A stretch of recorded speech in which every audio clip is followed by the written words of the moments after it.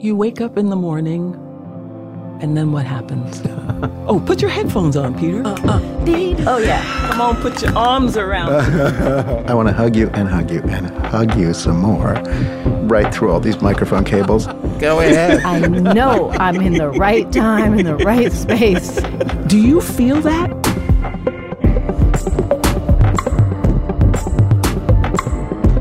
I'm Helga Davis. How do you talk about someone who is so multifaceted, talented, and who is a doer of things? By a doer of things, I mean that he, Hilton Als, is a curator, is a photographer, is a writer, is a director, is a professor, is an author. So I found some of his words to describe what it is that he does and some words about his art making. He says that art had to have some bearing in reality in order for me to bear it. My writing had to be rooted in real feelings that come with observing reality as truthfully as possible in order to have any respect for it at all. So when I think about this and I read his words, what his words are for me are proof of my own existence. Here is my conversation with Hilton Als. Wow. I love your studio.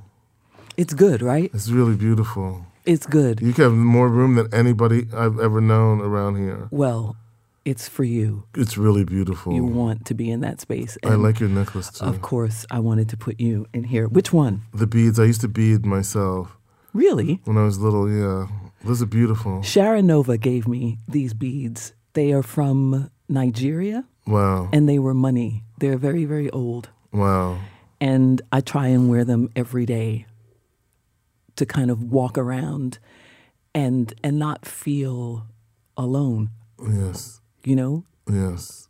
When you wear something like that, do you feel a connection to history or to the person that gave it to you? Both things at the same time. Yeah. Both things at the same time. And let's talk about this idea of aloneness or reality. What does that mean to you when you use that word? When I say so that I don't feel alone, sometimes I get caught in thinking, like every person, that whatever I'm going through, that I say in quotes, is only happening to me. And I know it isn't. But I feel sometimes alone with the thoughts or alone with the feelings. And I also think that there are certain things a person has to feel. Yeah.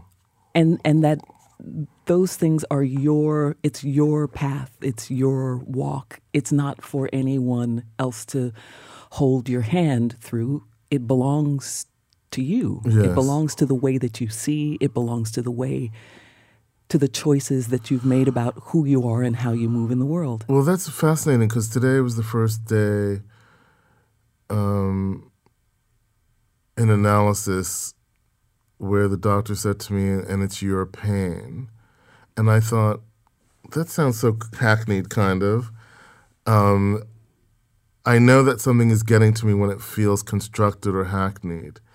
What does that mean to own, or it's yours? What does that mean, Helga, to you?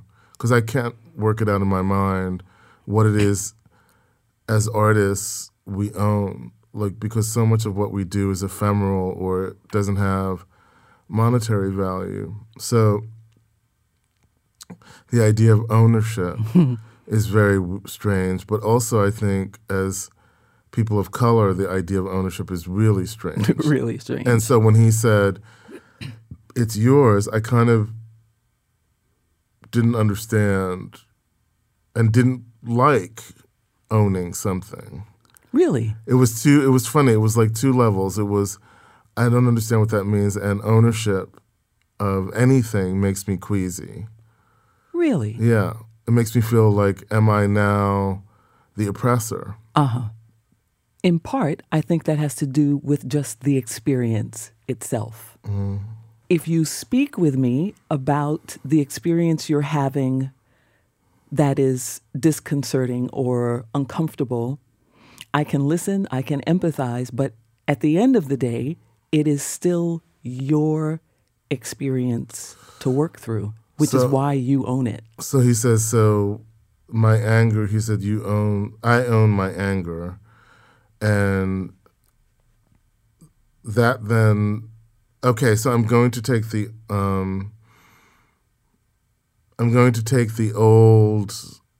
very old feeling of being owned, possessed off of it, and say, I'm just angry. And so I can just say I'm angry. Yes. And that's good. Yes. First of all, when are we ever allowed to be angry? Right. Part of why I think we're in any mess, and I'm not even talking about the country, I'm talking in our most basic communication. Why we're in the mess is because we don't own our anger. We're so afraid of our anger. And sometimes there are people who are angry with me, and I just look at them and I say, okay. And there's something about that's very disarming. Yes. So it's not just anger we want to have, but we want the violence that goes with the anger too. Exactly. And then that's to justify where we're going to get how awful it is. Right. But I don't feel violent. I just feel angry. And so the question then is, how does that manifest? And what do we do with it? Because in the place where, and maybe this is what your therapist was trying to get at with you, in the place where you don't own your anger, it's still in you and it's going to leak out somewhere. It is. It's going to be in your next exchange with some person who bumps into you, who you perceive as having not honored your feelings. It will be right there. That's fascinating because I felt dangerous this afternoon, that if someone was unthinking and walking across the street looking at their iPhone and bumped into me, I was going to hit them. Yeah. And that's the reason we can't own our anger, is because then society as we know it would disintegrate, right? You think? Well, this is the idea. Like if you go around hitting people because you're angry. Well, hitting people is one thing. Yeah.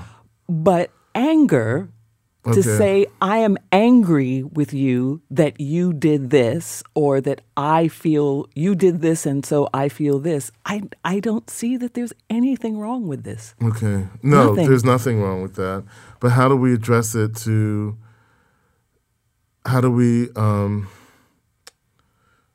make the anger, how do we direct it to the correct person? If it's a parent, then we have to build the muscle. We have to start practicing with each other. You have to be angry with me and in some moment, and know that our friendship, our sense of home, our sense of belonging, our feeling of community with one another is not at risk. it's not endangered.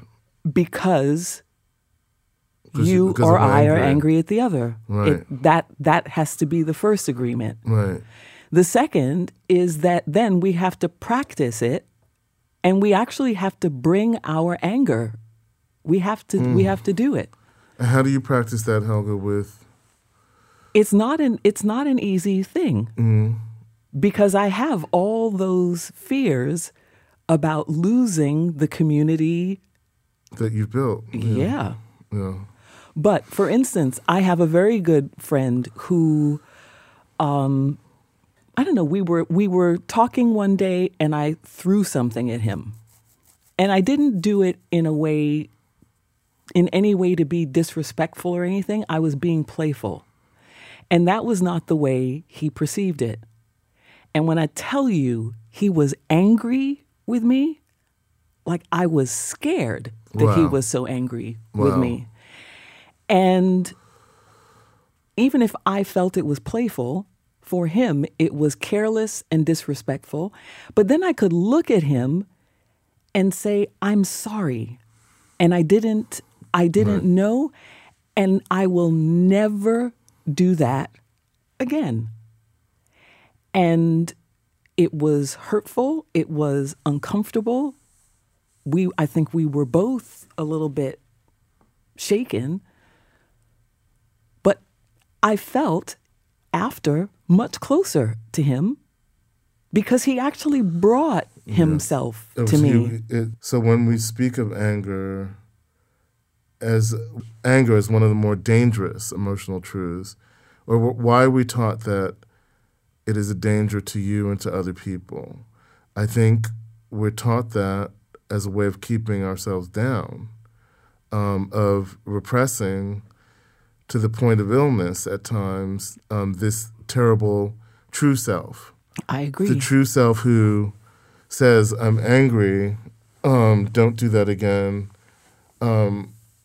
That's a true self.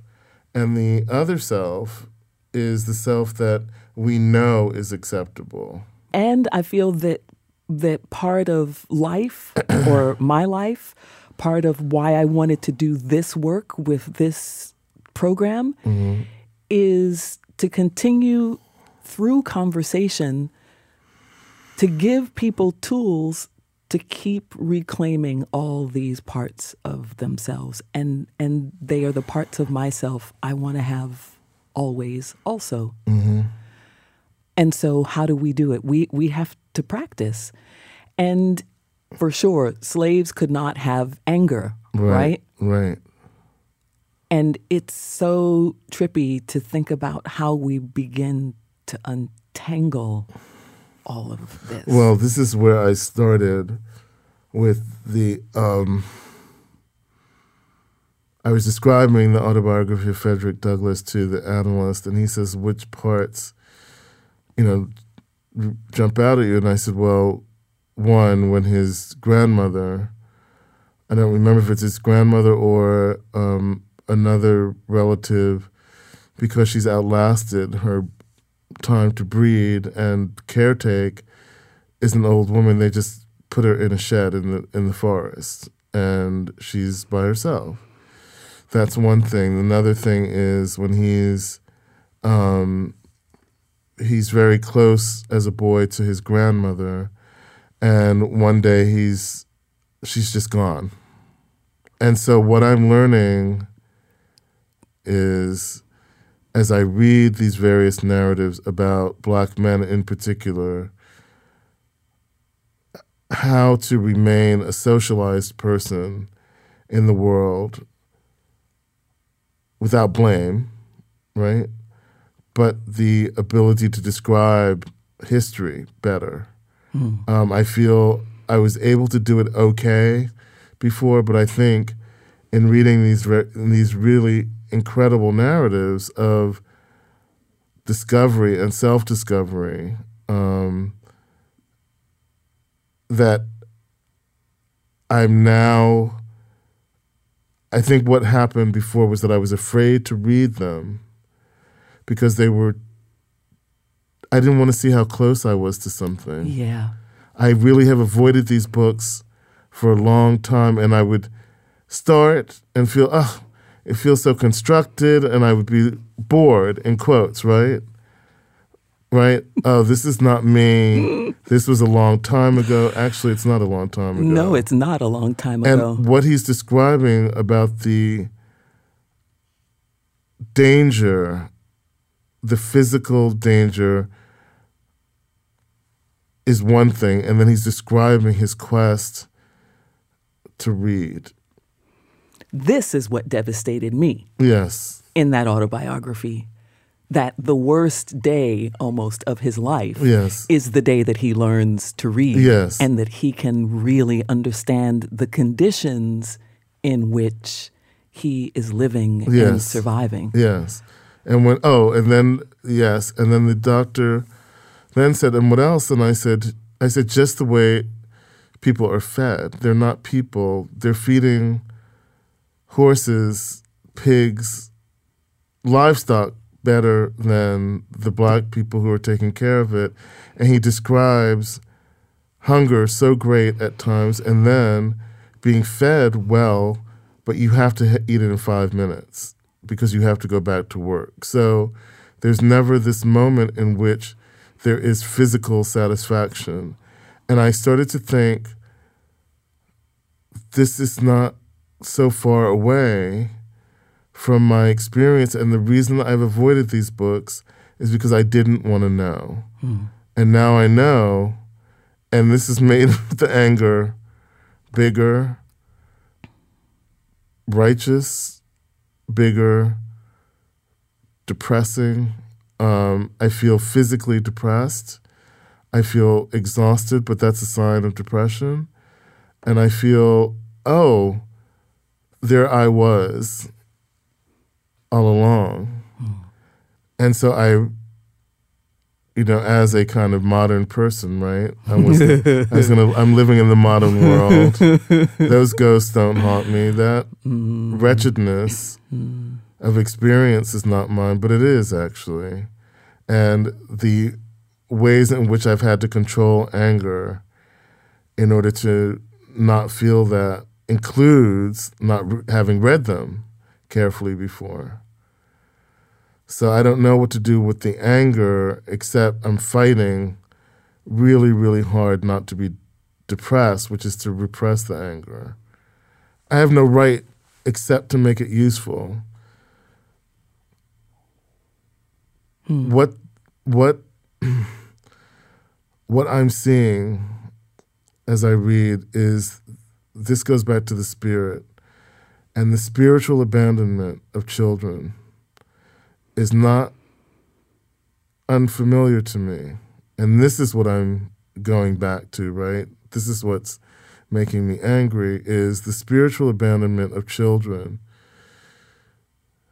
affects people of color profoundly to this day, because the skills and the love was so broken by separation, grief, the fear of intimacy, right?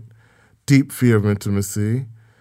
All of these things were broken and somehow put back together, but the way that if you're putting like a table back together, the edges don't meet up. I'm always amazed when people, I'm amazed by myself, actually, that I should have the nerve or temerity to think that I had it together and was distant from this narrative. I think what made me distant was that there's also been a lot of bad art about this shit. And I didn't want to contribute bad art to it. But I think I'm figuring out a way to talk about it and not be making bad art for white people, mostly. I want to make art for myself that addresses this idea of, and reality of, Black maleness and that fracture. Like, why isn't there someone taking care of the kids? Where is he? Where is he is the question. What happened during Vietnam? Why did so many men, I remember, just literally disappear? Yeah. Walk out of the house one day and never come back. Yeah. Where did he go? Where is he? Where is he? That's what is heart-wrenching about reading this.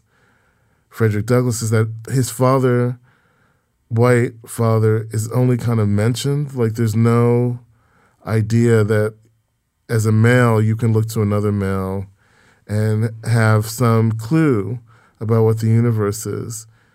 I never had bedtime stories read to me, and I wasn't ushered into the world or escorted into the world. You had to figure that shit out for yourself. And that's a remnant of this kind of profound spiritual disregard that we were taught, and that unfortunately we emulate with each other. Since we have no power really in the white world, we do it to each other. But I'm thinking about this idea of ownership still. And so my analyst, I guess, is saying you have a right to have it. That's really what Yes. it is. Yes. Is that we have a right to have it. So what does this terrible legacy teach us, which is we shouldn't have anything. we shouldn't aspire, right? But what Frederick Douglass is saying is, I don't know what it was in me that made me keep going back to those boys to learn. He knew that there was something there. It's the way that James Baldwin read Uncle Tom's Cabin over and over again and Tales of Two Cities over. And he said his mother got so scared she started to hide the books. And he said that he doesn't know why he was reading them over and over, except there was something he had to learn. Mm-hmm. I feel in reading these various narratives, I have a lot to learn in terms of accepting what was in my soul and marrying it to the fact of this language. I think this goes back to the spiritual question, right, of why I'm attracted to a performer's spirit. It's because it really outlasts the temporal and the ephemeral. The beauty of theater is that it doesn't exist as you knew it from night to night. It doesn't exist. Right. And so the only unifying thing that we have other than a printed text is the memory of that performer giving us their spirit. And so I feel incredibly blessed as a reader now to have the spirit of Frederick Douglass in me. I used to read about him, Mm-hmm. and I had a photo of him in my bedroom, and my mother said, "Oh, isn't that nice? Hilton's interested in history." I was really interested in how hot he looked. He was like really beautiful. He was so beautiful. And I was like, "Sure, whatever, Mom." But the body of that person, to withstand that and to even write it as a memory, writing takes all your courage and energy, and to relive it, to give us that gift, to let us know. I think this is what's profound. If you write it down, someone will find it. Someone will find it. They will find it, and I feel in your writing in particular, for me, I find myself. Oh, thank you. And so this is part of again, like the danger that you're talking about, or what is why you had avoided reading certain kinds of things for a while. Mm-hmm. Whether I agree with what you write about a show or not, I know that I am in there, that Helga the actor is in there. And that I've done my very best to understand. Yes. And that criticism is something that can be applied, and that it's not meant to be destructive. That's right. And so part of my attraction to your work has always been to find myself, to keep finding myself.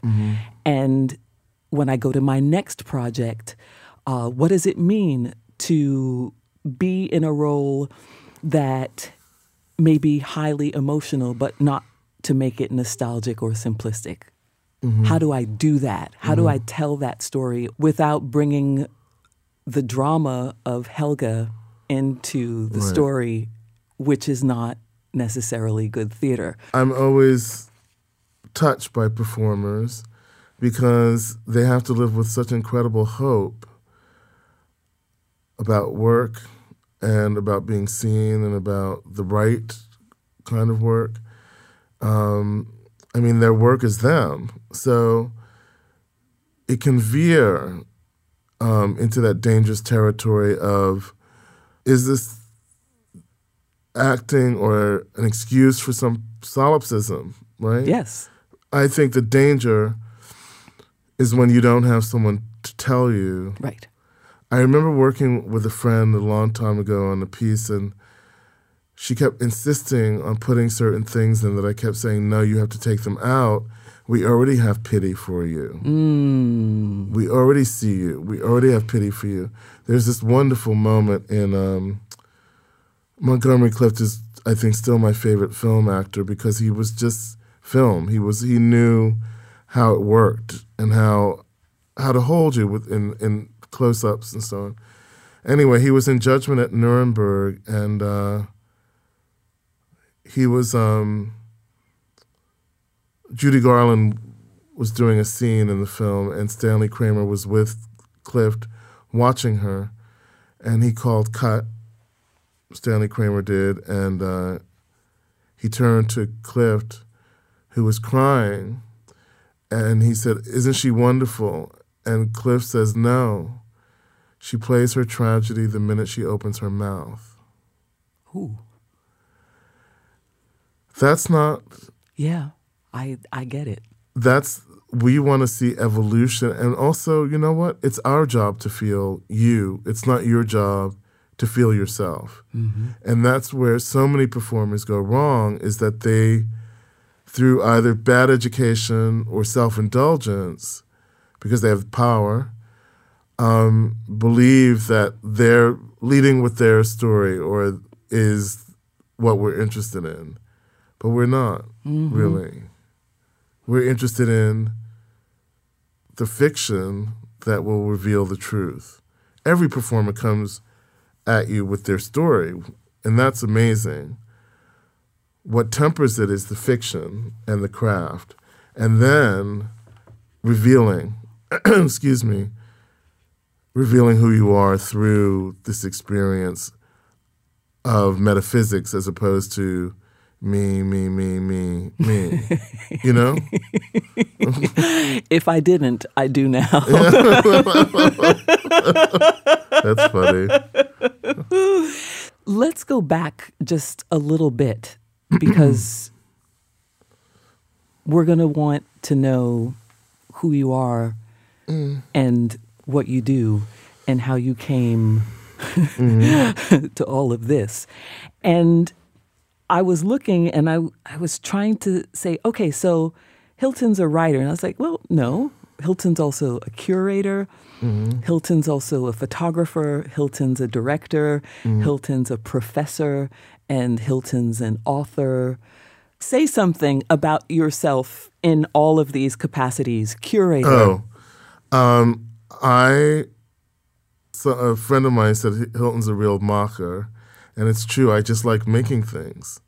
At one point, I was living in Northampton. I was teaching at Smith College, and my neighbors were Kim Gordon and Thurston Moore. And they were married at the time, and they were very sweet. It's this very small town, and they would have me for dinner. You know, I'd go over there for dinner, or what are you up to? And I'd go over there, and it'd be snowing. It was endlessly snowing. And I watched Thurston just do. So he had this little office off the dining room. It was a big, beautiful house. Kim's painting studio was upstairs. Her costumes were upstairs. And I would watch them just make something. I was like, well, if they're not guilty about taking up space, why should I be guilty about it? And I was always guilty about taking up space. This goes back to... Yes, it does. Claiming, right? Yeah. Yes, and it does. Through the example of Thurston Moore in particular, I learned it was your job to make stuff. And it was also your job not to overthink it, not to overthink the making. The making was the beautiful thing, not explaining it, not analyzing it, but doing it so that it existed. And it was then that I started, and I wasn't really writing a lot at that point. I was kind of... What year do we think this is? This was about 2005 or so. No, this is after that. So 2008. Really? Yeah. You weren't writing so much then? I was writing some, but I wasn't... I was writing some. Okay. Or I wasn't writing fully. Let's put it that way. Okay. And I would then go to like noise shows with Thurston at 2 a.m, and there'd be these kids who had made amazing T-shirts, and I was like, wait a minute, whoa, there's this whole world that doesn't even say, is it okay? Right. It just does. And sure, there are conflicts in other ways, but this thing is yours. And it was just an incredibly invaluable lesson to me. Another person who was very influential, I was trying to write a profile of Cecil Taylor, and it never came to pass because no one can write a profile of Cecil Taylor. He is himself, and the language is his own. Mm-hmm. But visiting him a lot in his house in Brooklyn, I'd see his poetry, I'd see his music, I'd see a camera. He didn't stop. The borders, that's the thing. The borders are self-imposed. No one is saying, Helga, you can't sing. No one is saying, Helga, you can't act. Helga, you can't have a radio show. If you didn't have those things, it's because of the limitations you put on yourself. Mm-hmm. These two guys, through examples, I started to just make stuff. To make stuff. And to not be embarrassed if it failed or it didn't work out that time or whatever. There's always going to be another time if you stay in good health and good company. Tell me about your photographs. Oh, that's another thing. Okay, so when I was a teenager, I always loved pictures, and I always loved, this is in the days before it digitized anything, and I would go to the Brooklyn Public Library all the time and look at photo books by Cartier-Bresson, Irving Penn, Avedon. And I was mentored by a man named Owen Dodson who gave me a Rolleiflex. And there was a kid in my neighborhood who said, oh, I like taking pictures or whatever, and I gave it to him because that is who I was until yesterday. And I gave him the camera. And I became friends with a guy who was very protective of me in certain ways. And no, I was in my 20s, I guess, early 20s. And a mutual friend said, oh, isn't that nice? Hilton gave X person the camera. And my friend said, I haven't seen his byline on any photographs. I then become a picture editor at the Village Voice. So I'm nurturing all these photographers. I became close to a number of photographers. I hopefully nurture them. And I would do pictures every once in a while, but I'd lose the film or the camera was really junky and I couldn't get the battery to work. It wasn't until I got this app on the iPhone for Polaroids that I remembered how much I loved Polaroids when I was a kid, and I used to take photographs, and there's an album of pictures I took of my sister, who was my muse, when I was a teenager. And I stopped. Why did I stop? Why did you stop? I was taking up too much space, right? I wasn't oppressed enough. I was taking up too much space. Now, this doesn't just translate to work. Of course. It goes into love, right? Why would I be with someone who would want me back? Or why would I be with someone who didn't put language where the love should be? Why wouldn't I be with those people? They can smell it on me. Right. They really can. And the minute that funk is off you, there is a person who says, I like you. You, right there. You, exactly as you are, you. And they say, I miss you. And they say, I just want to be with you. Shockers, all of this. Shocking, shocking, shocking. So I'm learning. Writer? The writing was always the thing that was mine because I could hide it. I started when I was 8 years old. Before I even really read, I wrote things down, stories, voices. Writing as a way for you to learn to observe without being observed. That's right. I could put it in notebooks under my bed. The person I showed my writing to was my mother. And we never discussed it. I would leave a story on the dining room table for her, and she would write her comments when I went to sleep in the morning, and then I'd read her comments, and that was what we would discuss. Not in the way that we're having a chat now. Mm-hmm. We never talked about it. It was all through writing. So your mom was your first editor. That's right.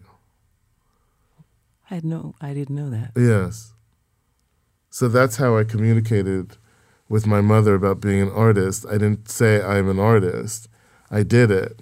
So what you're bringing out today in this conversation was like the doing was always the conversation for me. Mm-hmm.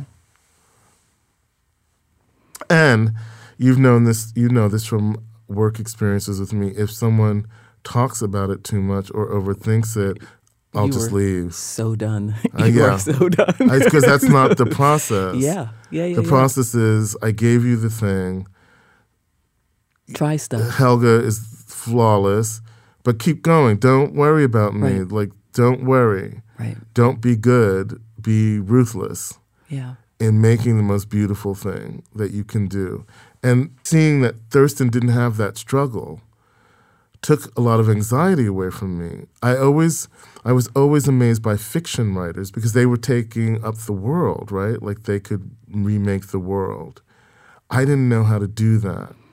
But what I knew how to do was be as hard as it was to remain open to the experience of learning and thinking. And that's really, to go back to Frederick Douglass, that's what's so moving to me is that despite this, it's like Anne Frank, despite it all, I still believe people are...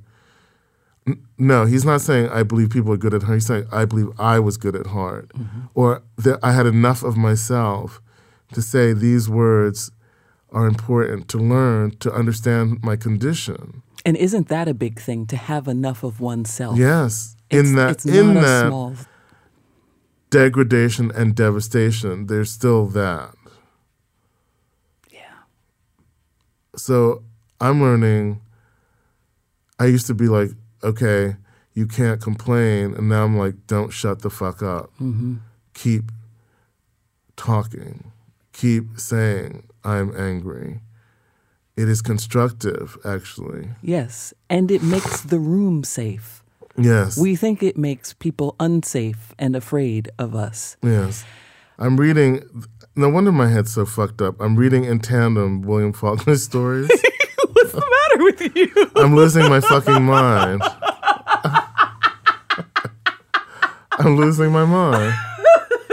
And his brilliance is to describe white hierarchies. Yes. Right? Yes. And so there's a story about these men going after a black man to lynch him. Mm. And in that horror, he describes how whiteness plays against itself, how the power of whiteness plays against itself.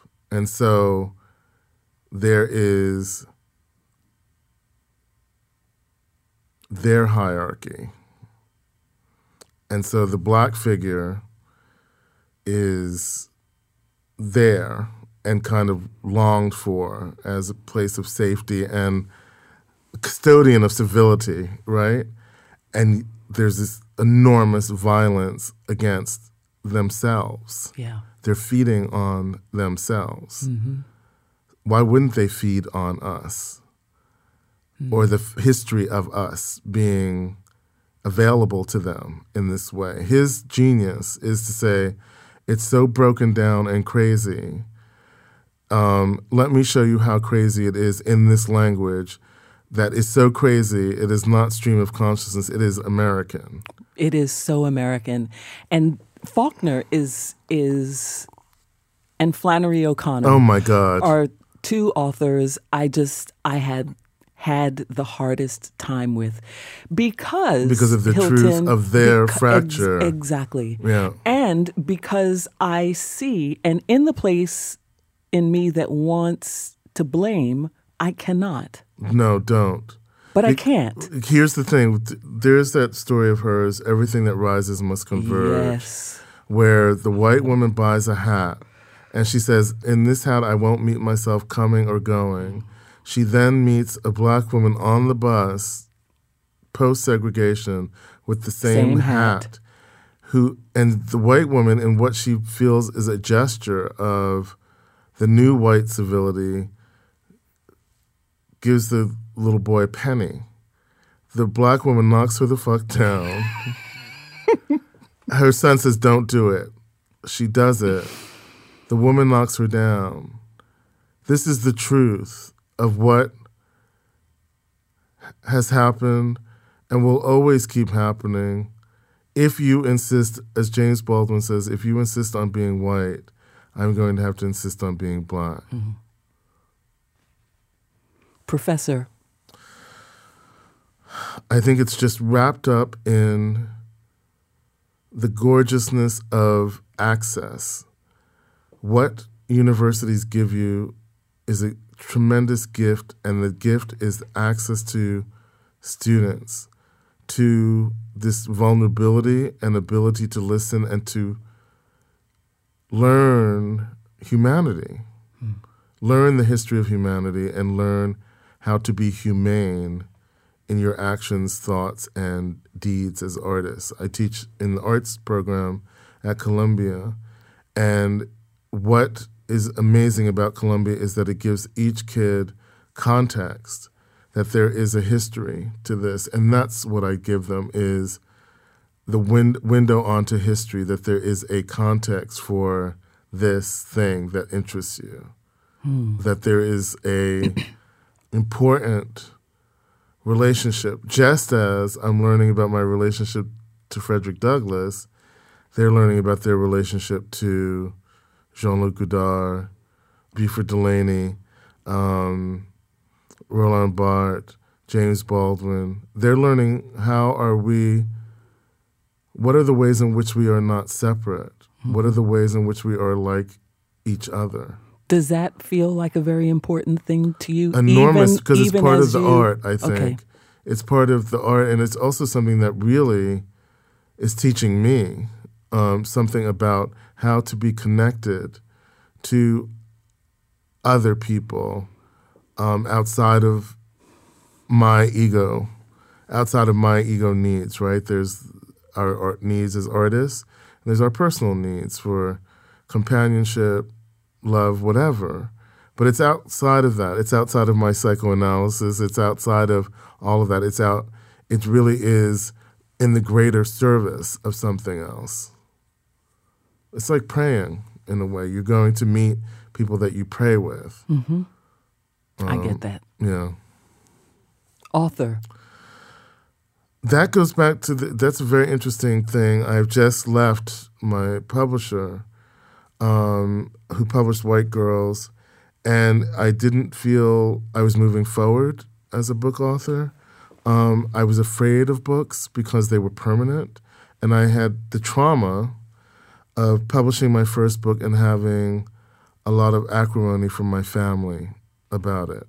Despite the fact that I was loving my sisters in that book, there was, except for one sister whom you know about, uniform criticism about what I'd written, which then traumatized me because it was hard enough, as we know, to get out there. And of course I deserved the trauma. This is what I mean by not writing. Yes. And it was through writing White Girls and being independent and being with an independent publisher that I started to get it back. And I don't know, I think it's leading to a lot of things because I have a bunch of projects that I'm finishing up. And so I think it's a new phase that maybe incorporates all this stuff, right? The teaching and photos, and they might just be between hardcovers and people can grab it without having to ask me to send it. You know, they can get it themselves. It's great.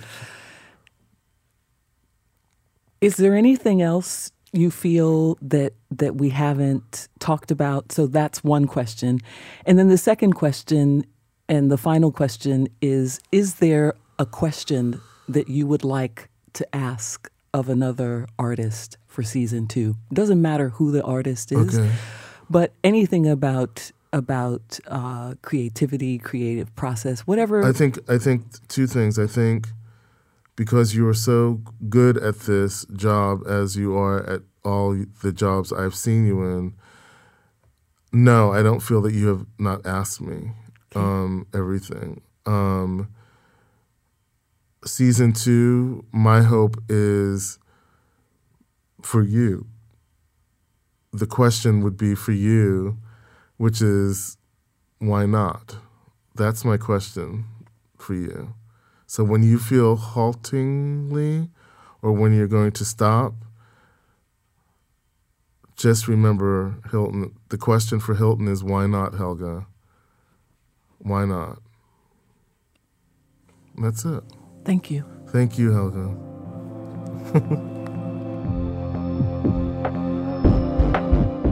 We are at our 10th and final episode for season 1. Wow. I think I don't know how to do this without getting a little bit corny and thanking all the people who came and sat across from me and spoke openly from their hearts about their experiences, about their lives, and about what connects all of us. This was always my hope for this work, to be an extension of a creative conversation that I was already having with myself and with the world and with my guests, and to continue to bring healing and clarity and connection between you and you and you and me. Though we're done recording the season, we aren't done with the conversation. You can still contact me at helga@wqxr.org or reach out to me on Facebook. And so before I go, I leave myself really with the question that Hilton Als left me with for season 2, which was, why not? When we are feeling that none of this world makes sense, that we are somehow the only ones feeling what we're feeling or doing what we're doing, there is the question about how to move forward, which is why not? That's certainly the question that we will be undertaking for season 2. Yeah, why not? Here we go. Thank you for season 1.